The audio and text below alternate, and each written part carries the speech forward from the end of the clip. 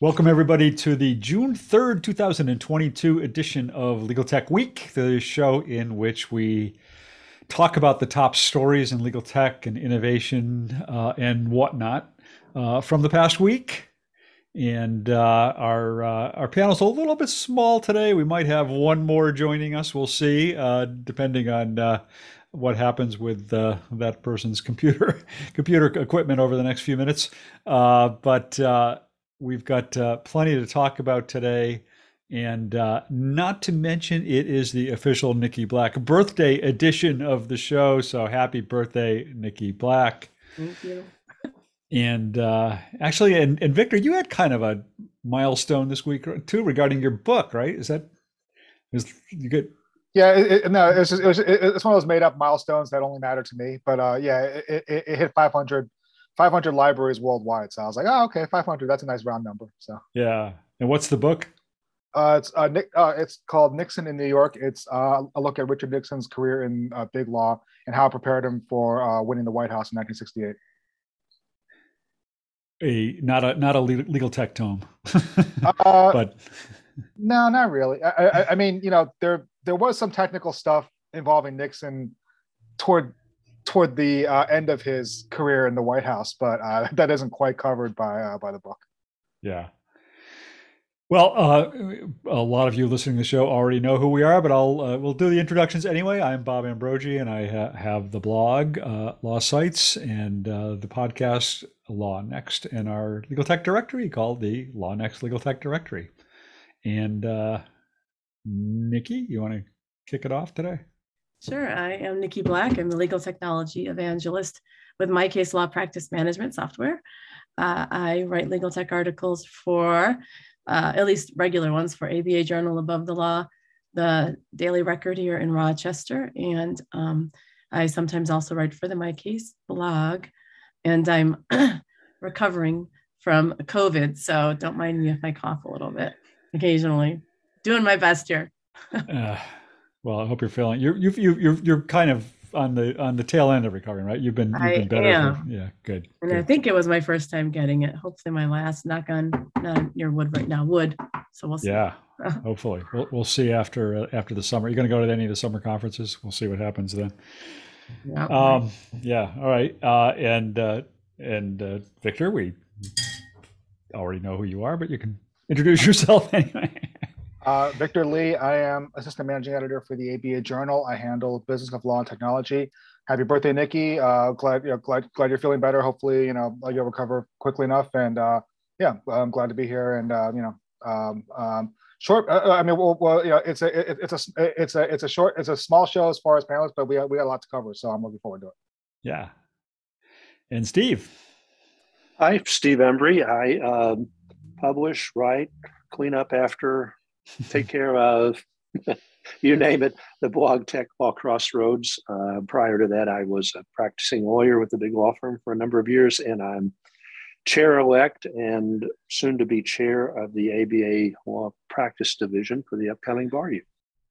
That's exciting. And Jean O'Grady may be joining us. She was scheduled to be here, and something actually did have something come up at the last minute, but I think she's going to join in late, hopefully. And she's also having some computer problems, so we'll see how that all works out. Joe Patrice is on vacation. Zach Warren is off in the hinterlands of Honduras or Bolivia, or is he Bolivia rather, and won't be joining us today.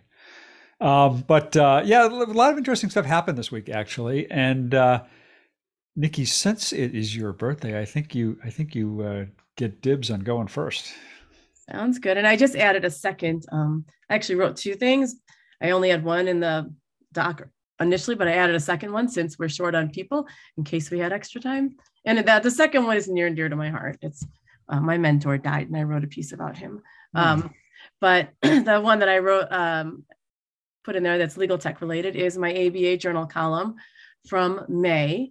And that was about top trial presentation tools.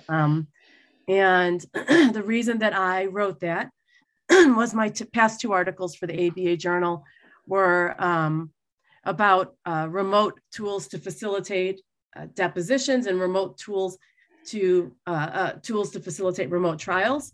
And as a result of those, I sometimes get emails from people who read my articles that are asking my opinion on different types of technology. And someone emailed me and wondered if I'd written about trial presentation tools. And I actually never have for the ABA Journal. I have for other outlets. And I figured a lot has changed since I last wrote about it, and it was time to write a piece on it. So that's what I wrote about in May. And there are some some new ones. For a long time, TrialPad kind of had cornered the market other than the mainstays that were premise-based, which I also talk about in the article. But there's a couple of other new additions that have been added to the mix since I last looked. And there was even one that was in beta that hasn't quite been released. But after I wrote the article, I think it was the CEO emailed me and said they were close to being released and it'd be in the App Store soon. That was iLitigate, I think. But there's a bunch of interesting tools available for people that want to have actually like trial presentation tools. So definitely take a look at the article. I sort of went through the ones that started with iPad apps and then moved into, there are some that are actually like premises-based tools, but one of them had an iPad app. I think it's called Exhibit A, had an iPad app available so that you could present from the iPad app rather than the computer, which tends to be a little bit more intuitive when you're in court trying to throw exhibits up onto the screen. So that was kind of cool that they had that sort of integration between those two different operating systems, if you will. And then I also just threw in the mainstays, which were Q and what is the other one? I should know it because it's been around forever. Trial Director? Trial Director. Yeah, I mean, those are the premises-based ones that people have been using for years, but they typically do require someone with knowledge of the software to set it up and teach you how to use it. And it's a lot more complex and quite frankly, a lot more costly. So typically only larger firms tend to use those. So, I mean, I'm not sure how much there's not a lot of debate, I don't think, about this particular article, but it's got a lot of useful information. And so I thought it was definitely worth highlighting. This is it's actually a subject, Nikki, that's near and dear to my heart. I think, as most of you know, I'm on a faculty of a defense trial lawyers group, and we actually have hosted 2.5-day intensive training on trial presentation technology, and where people get acquainted with the technology, then give presentations. And with the thing that we typically stress is the ability to use an iPad in the courtroom and not have somebody sitting in the hot seat where you have to say, can you pull up that exhibit? No, not that one. No, the other one. Yeah. that kind of stuff is quite remarkable. And so, yeah, I enjoyed the article. I think you hit all the highlights and most of the things that we cover. We do stress the iPad and the lit software tools because we have people of various experience levels, and the easiest way we found to get people used to technology in the courtroom is the lit software TrialPad stuff because it's so intuitive. And the other thing we always tell people is that the course is entitled trial technology, trial presentation technology, but really all of those tools can be used for any presentation, whether it's to a mediator or to a client or what have you. And it really doesn't matter whether you try cases all the time or never try cases. I mean, it's just the technology and the skills in using them are pretty applicable, for just about any lawyer, because we all give presentations as lawyers, right? Whether you're a tax lawyer or a M&A lawyer or what have you. And being able to convey information that, in a way that the technology enables is pretty critical. So thanks for writing it. I enjoyed it. So you were inspired by somebody asking you about this and not by the Johnny Depp trial. Is that right? No, but I did manage to tie that in at the beginning because I saw that. Not, right? But that trial was super interesting because it was not only was it televised, which doesn't, it only happens sometimes, but there were witnesses. There was like a witness driving in his car while he was testifying. There were witnesses that had pre-recorded testimony. There were witnesses appearing live remotely, and then there were live witnesses. So it was really interesting to see all those different elements in a single trial that, not to mention, had all like the salaciousness of like celebrities and, you know, it just had so much entertainment value on top of it. And I think actually there's a segue, right? There is a segue because Yeah. right, exactly. Going for that segue because as it happens, That's Bob's job, Nikki. Victor's pick of the yeah, that's right. Come on, what am I going to do here if you keep taking away my segues? But yeah, Victor has a piece or points to a piece this week that's very relevant to that. Victor, you want to talk about that? Sure. But I guess before we start, just like one last thing about Yeah, Nikki's piece. yeah. Not to toot my own horn, I edited it, and I didn't do much on it because her pieces are always very well written and always fact checked and everything. So we don't have to do that much. But what I liked about it was it kind of took me back to when I first started practicing, and like when we would prosecute DWI cases, drunk driving cases, we would have to wheel because our office was like kind of down the street from the courthouse. So we had three of those giant of those old like TVs, like box TVs with like the vacuum tubes and that kind of stuff, and they were on like those wheelie things that you have in school. Like if you have like a school presentation or whatnot, you'd have like this big metal grate thing that you put the TV on top of so people could see it, and then we would have to wheel it all the way. Well, first we had to sign it out. Then we have to wheel it up to the courthouse. And if we didn't bring it, then we couldn't play our tapes, our DWI tapes. So the idea that now that there's a software that would have allowed us to do it like more easily without doing all that, that actually made me very happy. Yeah. But before we leave that point, just real quick, this one other observation that I have had in teaching this course is that when you get lawyers to start using trial technology, they will take the story that they want to tell and then begin melding the technology into it that they now know how to use a little bit to enhance the story that they want to present, right?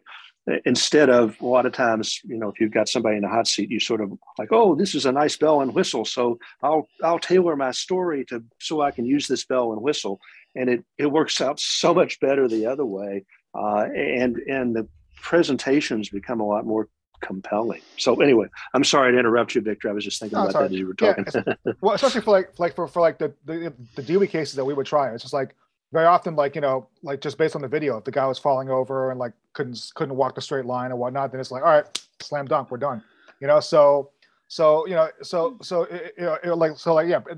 really did kind of add a lot to our case if we had that element. But then obviously if the person looked good and the person didn't look, like they were falling over or whatnot, then it made our job a lot harder. So, yeah, it's one of things where it's like, technology definitely kind of exposes, it definitely shines a light on you in a different way, and like you can either kind of rise to it or kind of shrink from it. So it's interesting.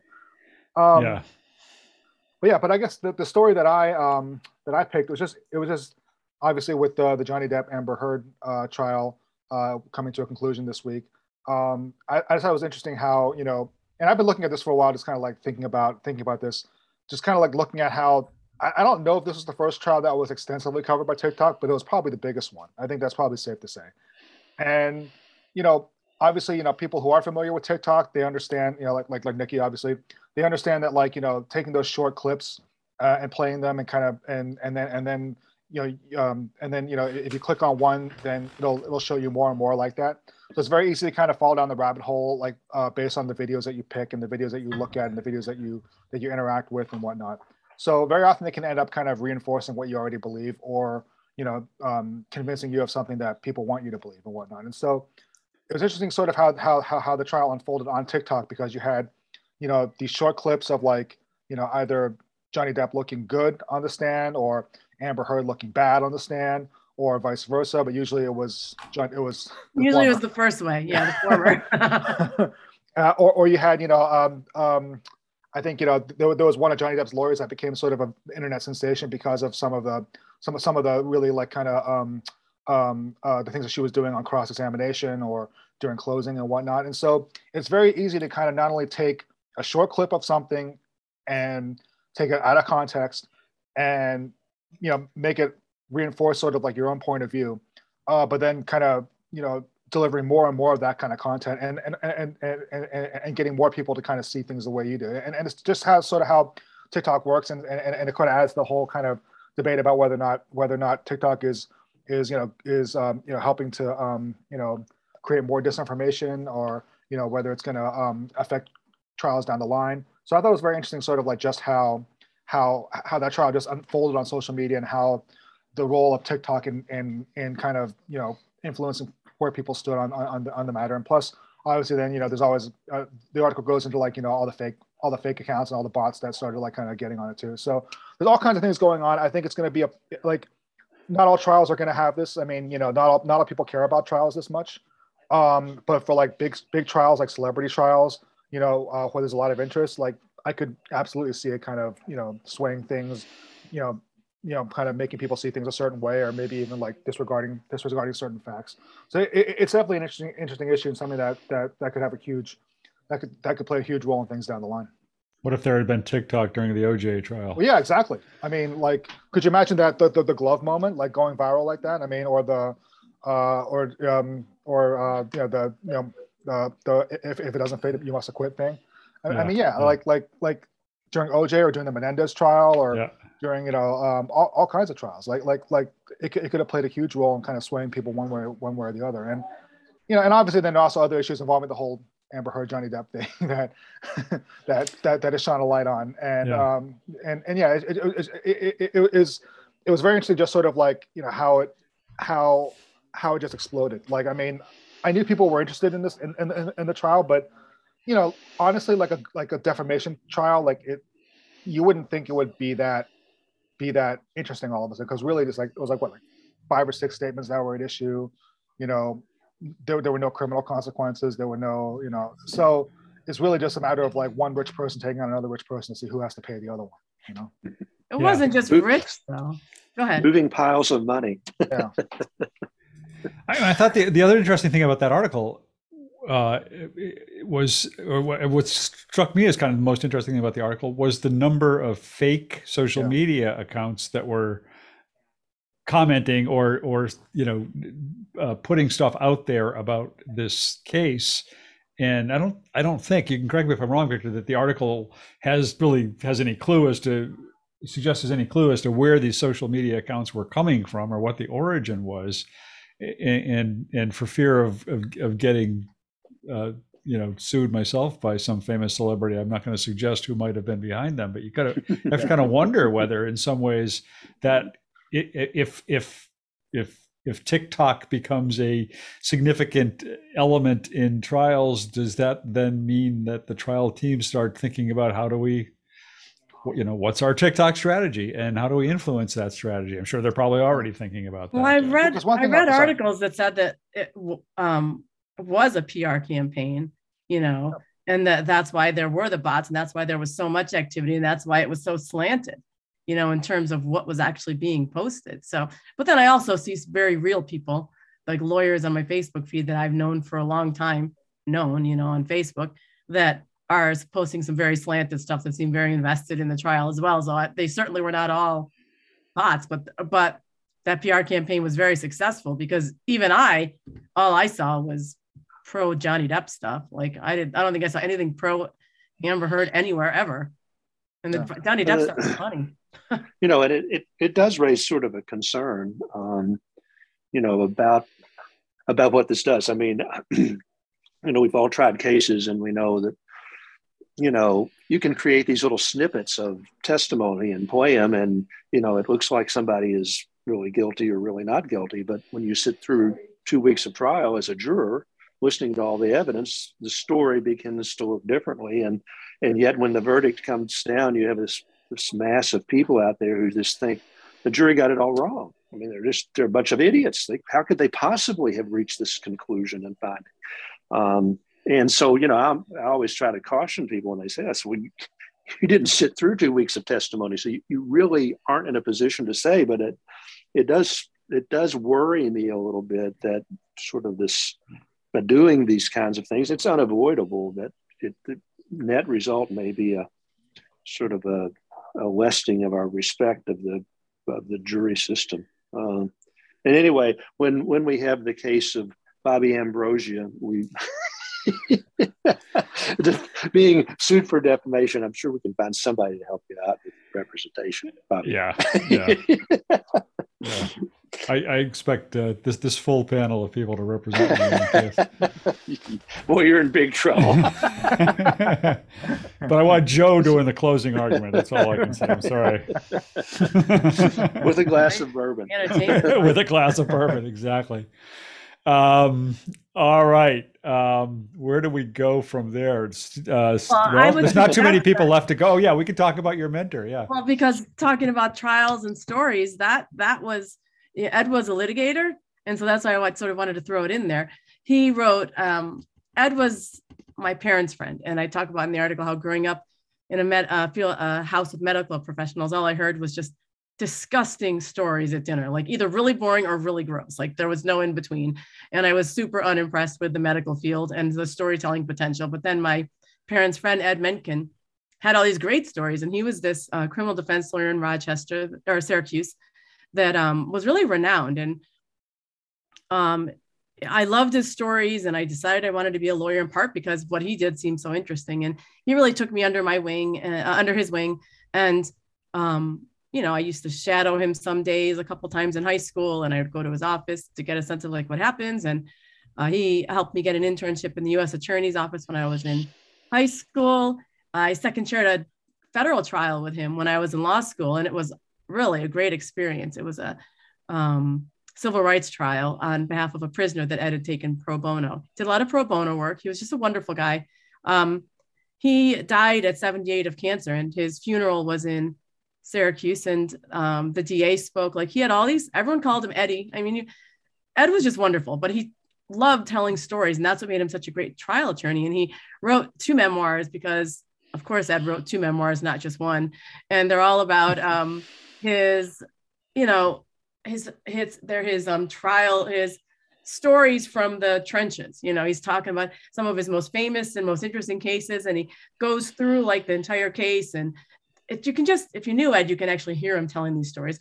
And you can actually hear him tell these stories because in addition to these memoirs, I interviewed him for a My Case podcast about 7 or 8 years ago. And I linked to that in my article too. But he tells some of those stories. And you can either read his books for the entertainment value or to learn what it's like to be a criminal defense attorney, or also just to get some of the best advice on how to tell a story and what juries are really looking for and how to deal with difficult prosecutors and how to deal with clients and just sort of the real life things that happens. He always talks about Sal, which is one of his lawyer friends. But Sal was always like getting indicted by the feds because he got a little too close to his friends, his clients sometimes, and would get in trouble because he would get in these schemes with his clients. But he was also this really good criminal defense lawyer. But at his funeral, the district attorney for Onondaga County was there, and one of the judges who was also a good friend of his from law school. And like, they all like teared up, which was moving because you don't usually see people at that stature tear up in public like that. And they all call him Eddie because that's what everyone called him except for me, because he was Mr. Mencken and then he was Ed. But I never felt super comfortable calling him Eddie. So, but he was all about the stories and telling stories the right way. And that's a big part of what his books were, his memoirs were about. So I definitely recommend you, if you're interested at all in becoming a criminal defense lawyer or just reading sort of Rumpel stories, but with a modern twist, his memoirs are great for that. So, and I'll miss him. It's really sad. Yeah. Well, I'm sorry. Sorry for your loss. And he sounds like an amazing guy. He was. We could like Debbie Downer. Now what? I know, and I don't even have any bourbon here. Well, I probably when you're feeling down, nothing better to talk about than criminal justice algorithms, which fortunately Steve happens to have a story about that. So I was hoping you were going to use the amazing gas segue, but anyway, not your best segue, Bob. What I meant is there's no cheerier person on this panel than Steve Embry who can bring us out of this slump. So I thought this was kind of fascinating to me. I'm still trying to get my head around it, but American Civil Liberties Union came out with a commentary, and the title of it is "What if algorithms worked for accused people instead of against them?" And the notion here is we've all heard of the use of artificial intelligence and data analytics to try to predict those that pose a risk to the public. And so you can run the analytics and determine that, this kind of person is more likely to skip town, or this kind of person is more likely to commit another crime if he or she is let loose. And the net result of that, of course, is given the inherent bias in the data, you get statistics like, Black people getting sentences that are 19, almost 20 times longer than white people. So what the ACLU did in conjunction with Carnegie Mellon and Penn, University of Pennsylvania, is they sort of flipped the question, and they said, let's ask what risk the system poses to the accused, and try to determine if we can use the data to show that a particular person falls into a group that is likely to get disproportionately exaggerated sentences, or not be allowed any sort of pretrial release. And as it turns out, at least according to the study and the commentary, which they say was peer reviewed, that that's possible to do. That you can create this set of data to show that a person with this age group and this history and these sorts of things will fall into a group that has traditionally received greater sentences. And from that you could enable public defenders or whoever is defending the accused themselves to be able to begin arguing against sort of the lengthy sentence that might be imposed, or any other pretrial conditions that might be imposed, and actually have some data to back it up, which, who knows how far that'll get you, but it's certainly better than nothing. And, it also sort of counterbalances, it seemed to me, this notion that let's use data to determine the risk that this person poses, and sort of flips it on its head and said, well, there's another policy concern, and that's the impact of the system on the person, that not only involves the sentencing and not only involves pretrial procedures, but also the impact down the road. And so there's that aspect. That the article also cites something called the First Step Act, which I didn't know existed, but it allows federal courts to look at sentencing reductions where there's, quote, extraordinary and compelling circumstances, unquote. And the commentary was saying, well, this kind of data could be helpful. Now, Bob, you may remember at Tech Show, the keynote from the African-American woman who was in prison for a very long time, when the charge against her was conspiring with a drug dealer, and the drug dealer actually got no time, partly because he was killed before he got to trial, but she ended up with a sentence that was, almost as long as and maybe longer than he would have received, and fortunately her sentence was commuted. But it's a prime example, and that was another thing that the commentary pointed out, that this kind of information and data could be very helpful in trying to get some clemency decisions from the executive branch that might not be available or might not be as easily to justify without this kind of data. So I thought it was interesting on a couple of rounds. One, because of the impact on the criminal justice system, but also because I thought it was interesting that they actually ask a different question of the data than the standard question, and got a really meaningful kind of result, which goes to show you that, it's a lot of what you do with data depends on the question you want to ask from the data.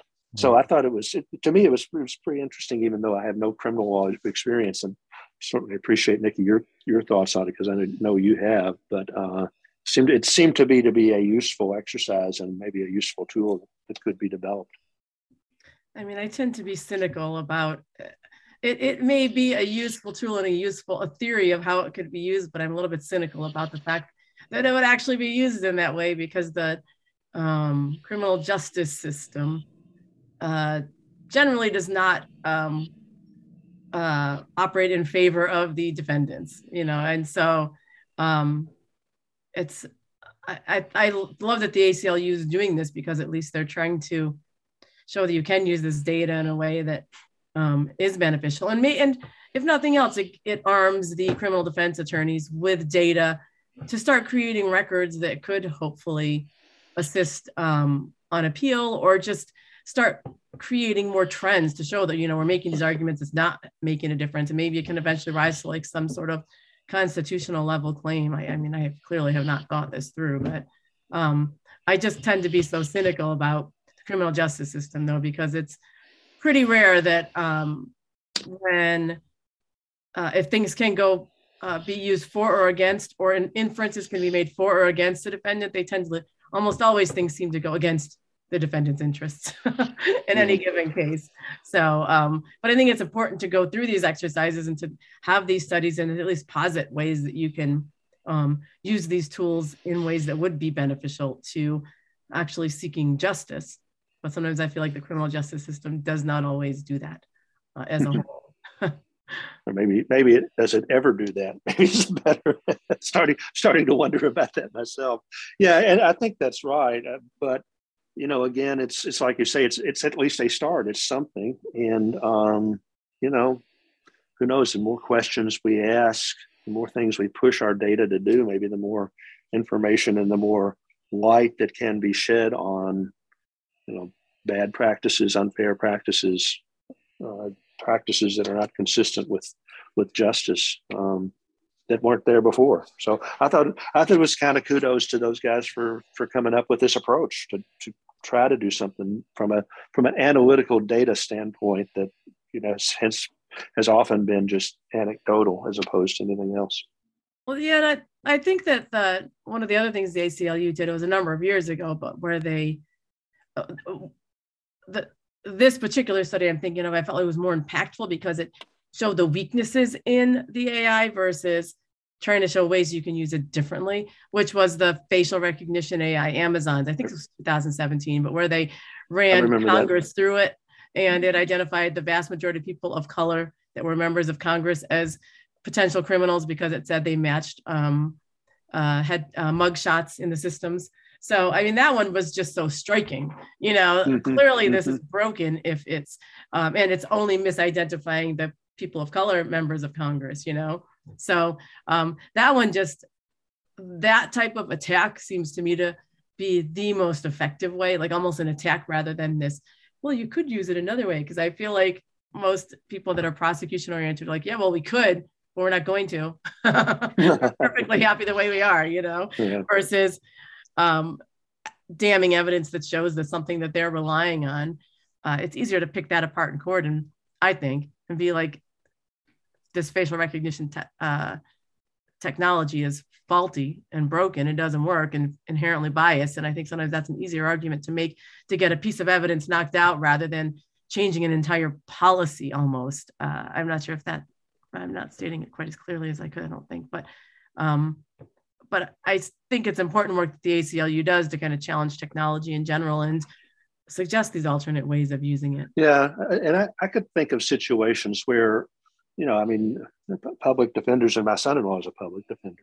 So, I said I'm kind of sympathetic to the situations that they often find themselves in. But, now when there's a plea bargain to be put on the table, if you had data like this, you can say, well, no, why would I agree with that? Because that's 5 times a harsher sentence than other people get. And so it at least gives you some leverage, I guess, that maybe you would not have had before. Whether it does you any good or not, I don't know. But because I've never been in that situation. Well, actually, I did have a criminal appointment when I was right out of law school that was completely baffling to me, and was glad when somebody stepped in to help me. But yeah. One thing that Ed talks about in his book, in one of the stories that he tells, is he had a client who, the case against the client that was actually being tried was not super egregious, wasn't a particularly strong case, but the prosecutor had decided he was a bad guy.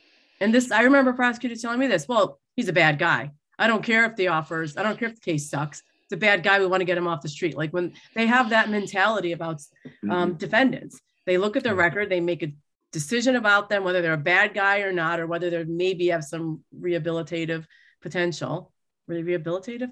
But and once they decide they're a bad guy, forget about it. Like, they don't care if they have a crappy case. They know that statistically, if they try a case, there's a better chance than not that they're going to get a conviction, because the cards always fall in their favor. And so that's where it, you know, that's the problem with being a public defender and saying, well, statistically, I mean, you absolutely can make the argument. I think you should when you're trying to plea bargain, but when you're like, statistically, that's a really, you know, you're being racist. You know, white guy wouldn't get this. Like, I don't want to talk about statistics or, you know, generalities. I'm talking about this guy, and this guy's a bad guy, you know, and they just go down this whole path. And so that's sometimes where the difficulty comes in. They don't care about reason. They care about getting the bad guy off the street. Yeah, getting the conviction. Right. Yeah. Right. And Victor, were you trying to say something? Yeah. Oh, go ahead. It's not, Victor, were you trying to say something? I thought I saw you trying to say something there. Oh, well, no, I mean, it's just, well, you know, as a former prosecutor, but no, it's except for you, of course. No, we did that. We did it all the time. It's just kind of like, if someone had a rap sheet that looked more like a book than a sheet, then it gets to the point where you're just kind of like, well, you know, just, we can't, you know, we wouldn't be allowed to even offer a deal, because it's kind of like, well, either this guy goes away for the max, or we didn't do our job. And you know, I mean, I can see both sides of that argument, because on the one hand, maybe this guy really is a bad guy, and he, you know, is going to keep, he is going to keep, or he or she is going to keep, you know, getting arrested, doing, you know, breaking the law, you know, hurting people or whatnot.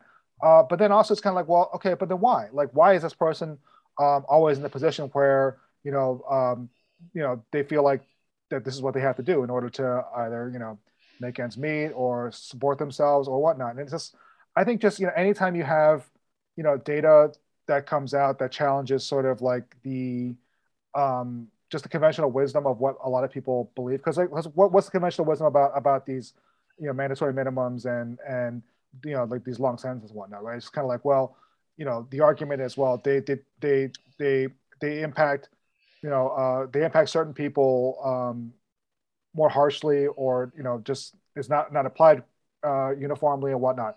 And so then people who are in favor of them, or people who don't want to, you know, see any kind of meaningful reform, they just say, well, the reason why these people are the ones that are getting the sentences because they're doing the crimes. And it's and it becomes a very simple kind of answer for them. Like, well, they shouldn't have broken the law. They shouldn't have done A, B, and C. Otherwise, they wouldn't be serving this much time in jail. And, you know, anytime you can kind of, same thing with the predictive policing. It's like, oh, well, we send the police where there's the most crime. And then so where do they end up? Usually end up sending the police to neighborhoods overrun by minorities. And so anytime you have, you know, studies that can kind of challenge those kind of assertions, it's a good thing, because that way it forces people to kind of get out of that method of thinking a little bit. Even if they end up just saying, like, oh, well, forget it. I'm not gonna listen to that study. I'm not gonna regard it because I'm not racist. I'm not sexist. I'm not this. But, you know, ultimately, you know, like the more data that comes out that shows this kind of stuff, it's, you know, it can only help. It can only, you know, especially the people in power, that'll kind of force them to kind of look at things a certain way, because that mentality with the prosecutor's office is still very strong. This idea of, well, you know, I can't let this person get out on my watch, and as long as I do what I think I have to do, then I can at least face the voters in 4 years and be like, well, hey, you know, we put so and so away. We tried to put this person away, and, you know, we did our best, and that's that, you know. Yeah, I'm like Steve. I've hardly done any criminal work in my life, but I've done a little bit, only because I used to have to when I was practiced in the Virgin Islands, where every lawyer had to take criminal appointments, whether you were a criminal lawyer or not, which wasn't always the best thing for the defendant, but that was the case. But I mean, it seems to me that at sort of the baseline, the job of a criminal defense lawyer is to introduce doubt into the government's case. And it sounds like by kind of flipping the algorithms in this way, that the way the ACLU article talks about, that can be a powerful tool for introducing some doubt around some issues in a case. It doesn't necessarily have to be something that turns out to be decisive in the case, or that, you know, actually sways anybody's ultimate decision in a case. But if you can at least get the judge or maybe the jury thinking a little bit about, well, maybe maybe there is a bias in the other direction here, or something like that. That can end up being to the great advantage of a criminal defendant in a case. So I think it's a really interesting article. All right. Well, I will turn next to myself and talk about something I wrote about this week. There was actually a lot of interesting stuff this week. Oh, actually, one other point I wanted to mention, just because Nikki alluded to facial recognition. If you didn't read Kashmir Hill's story in the New York Times Magazine this past Sunday on this new face search engine called Pim Eyes, read it, because it's really scary. I mean, it's alarmingly accurate, and it's available to anybody to go out and find. Basically, her premise is that this finds photos that nobody else is finding out there, and that it's incredibly accurate. Even if you post a photo of somebody wearing, a COVID mask or something, it can still pick out their facial features and find related photos, and really scary technology. Anyway, that's not what I wrote about. What I wrote about was Briefcatch, which I've written about before. Briefcatch is one of these legal editing programs out there. It's a Microsoft Word add-in, and in the past, I've written reviews a couple of times in which I've taken some Supreme Court opinions and run them through some of these various editing programs. I've done it with WordRake, and I've done it with Perfectit, which is more of a proofreading tool than a style tool. And I'd done it before with Briefcatch. Briefcatch had just come out with its all new and improved version 3 just a few weeks ago. And I'd been kind of looking for a case to do it with, give it, kind of run it through Briefcatch and see what I'd find. So with so much attention being paid, justifiably, of course, to this leaked opinion from the Supreme Court overturning Roe v. Wade, I decided to try it. I was a little uncertain whether I should, only because it's obviously such a hyper controversial opinion, and it's such an emotional one for so many people. But my reasoning was ultimately that it would be just interesting to see how software like this works in a case like that, and also that ultimately a lot of the cases that lawyers are going to want editing help with are cases that are involving very controversial or very difficult issues, and you could argue that's when they most need the help of a good editor, whether it's software or a colleague down the hall. So I ran the case. I downloaded the PDF from Politico, which is the one that had gotten the leaked opinion, and cleaned it up a little because it had been a scan, and Adobe didn't convert it to Word all that easily, but ran it through, and so it was kind of interesting to see what happened. I mean, I think the kind of the most what struck me the most is kind of the fact that this is just software, and here you have this opinion that is such a hot button opinion for so many people that just about anybody who reads this opinion, no matter where you stand on this issue, you're going to have a strong emotional issue. But Briefcatch is just software, and it has no emotional reaction to the opinion. It just looks at it with this sort of cold objectivity that's a little bit almost off-putting as you look at it. But Briefcatch does a couple of things. One is it gives a document an overall score for things like how well it engages with readers, and how its concision and readability, and its flow and cohesiveness, and that sort of thing. A little bit to my surprise, given the not just the subject matter, but the fact that there's a whole lot of citations to archaic law from centuries ago and everything else, the Briefcatch scored it fairly well. It got way above average scores in just about every category for its overall writing. But then when you go through the editing suggestions, I mean, they tend to be there are a lot of good suggestions, but they tend to be kind of very mundane stuff that you know it would help anybody writing a brief, but it doesn't shed any kind of insight or light on the opinion in any substantive way. It really is a pure software that just purely offers these suggestions. But I mean, there were a couple of places where it was almost kind of striking, I thought, in its some of the comments it made. There was probably the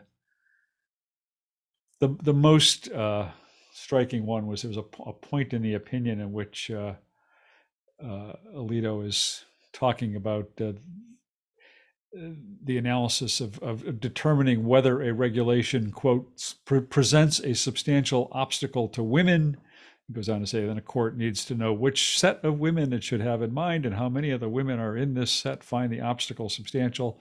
But this phrase, Briefcatch picked up on this phrase, presents a substantial obstacle to women. And I thought it was really interesting because it presented this whole list of alternative ways of phrasing that, which were phrases like hinders women, inhibits women, impedes women, impairs women, thwarts women, foils women, which of course it kind of goes to the very heart of the criticism of this opinion, and certainly not anything that Alito, were he using Briefcatch, would probably want to adopt any of those phrases, because if anything, they are counterproductive, I think, to the certainly the position he's trying to put forth in this case. So I mean, the bottom line was, there's nothing. It does a good job. It's a useful tool, but putting it against a controversial opinion doesn't really do anything anything different than it would do putting against any piece of legal writing. But it was kind of fun to do anyway. Yeah, I thought it was interesting because kind of like, well, I mean, obviously with the, like just reading. I mean, the first time most people write the opinion and whatnot, it's obviously comes across as a very strong, very strident, very sweeping opinion, just with the way it overrules Roe and says it was wrongly decided from the beginning and blah, blah, blah. But then you kind of look at all the ways, all the times, at least Briefcatch, caught like passive voice, use of passive voice, or, use of like, where maybe like the language could have been written stronger, or, I think there was one that was kind of like, what was it? Has come to light or something like that, and like you're like, oh well, you could have used a more vivid phrase there. So I guess it was interesting to kind of see like sort of like so there are hedges in some places, but probably not in like any area that would like make it a substantive thing. But it was just kind of just a sort of like a writing exercise, kind of like, well, we all assume that it was we all consider it to be a strongly written opinion just because of the content of it, but then you kind of look at all those instances, kind of like, oh well, he hedges here and hedges there. So I thought it was interesting from that aspect. Yeah, I always found it interesting when I was using some of these tools and writing briefs. And I would quote language from an opinion, and inevitably whatever tool I was using would find that quote and just butcher it. And this is horrible. Don't use this. Don't say this. Wrong language, passive voice, use better language, ambiguous, too many words. It just would go, well, yeah, that's pretty much our judiciary. Yeah. Yeah.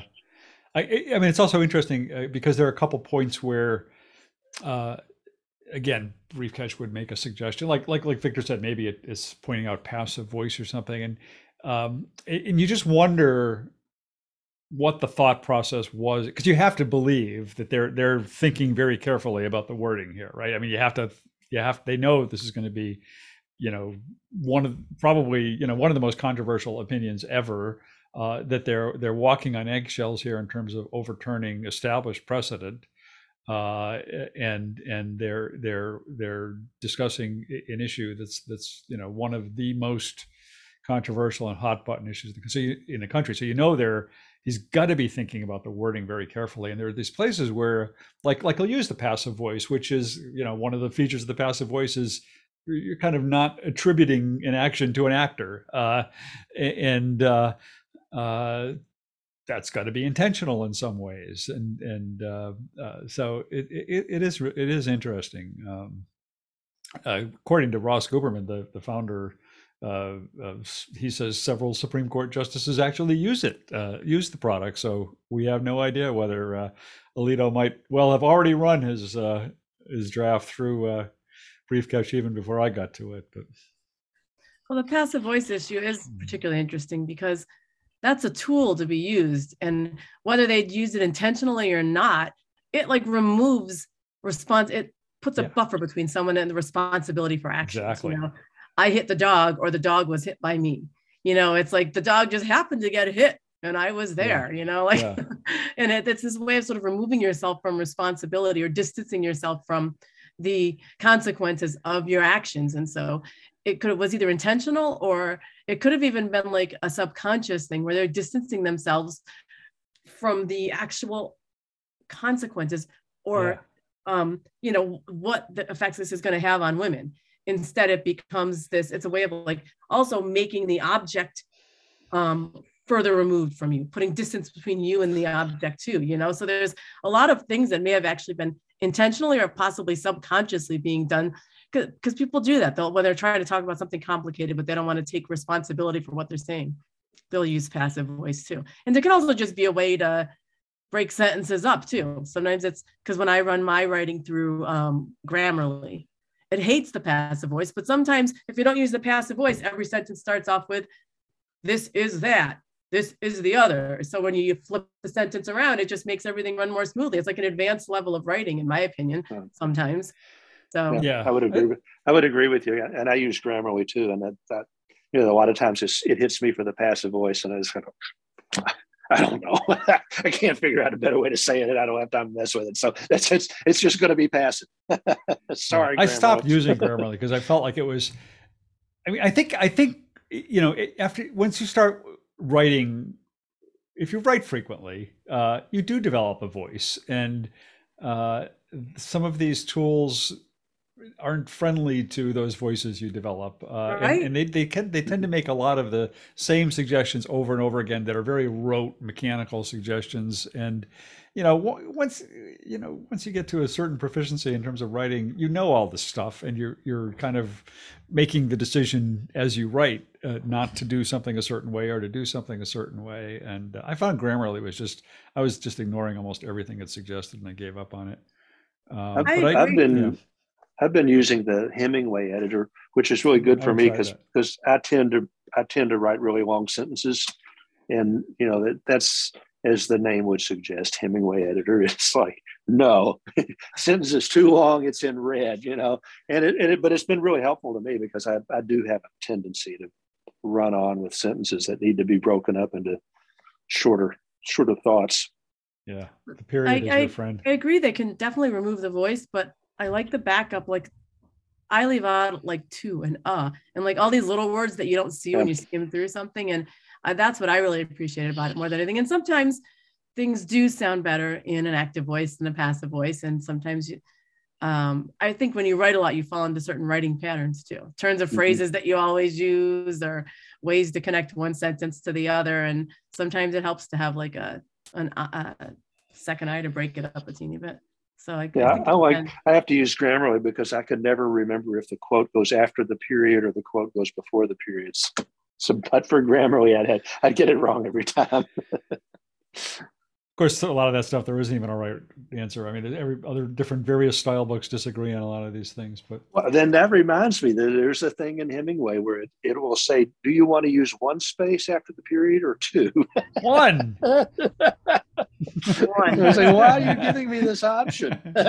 Yeah. Hey, before we wrap up, I'm going to put in a plug for one other story I did this week. I won't talk about it, but just I thought it was really interesting. I had this occasion to sit down with three people who are long-time sort of trailblazers in the profession of docketing within a law firm, which honestly is something I hardly knew anything about. And I had this like long conversation with them. I was going to write a story about it, and then after we I happened to record the conversation, and looking back at the recording, I thought, you know what, I'm just going to make a transcript of this because it was such an interesting conversation. So, but I didn't record it for a podcast, which I should have done.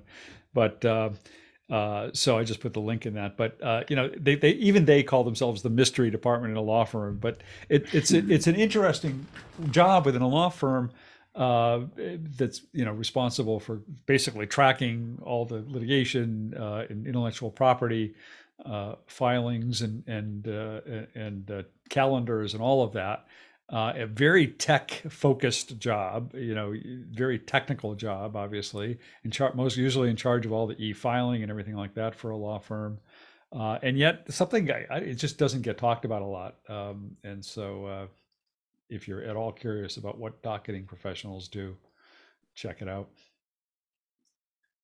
Dan O'Day says that's a great article because he knows what docketing professionals do, because he deals with them all the time, I'm sure. But anyway, and see, we didn't think we'd have enough to talk about for an hour, and here we are running out of time. We didn't even have Joe with us, so we didn't even have Joe or bourbon.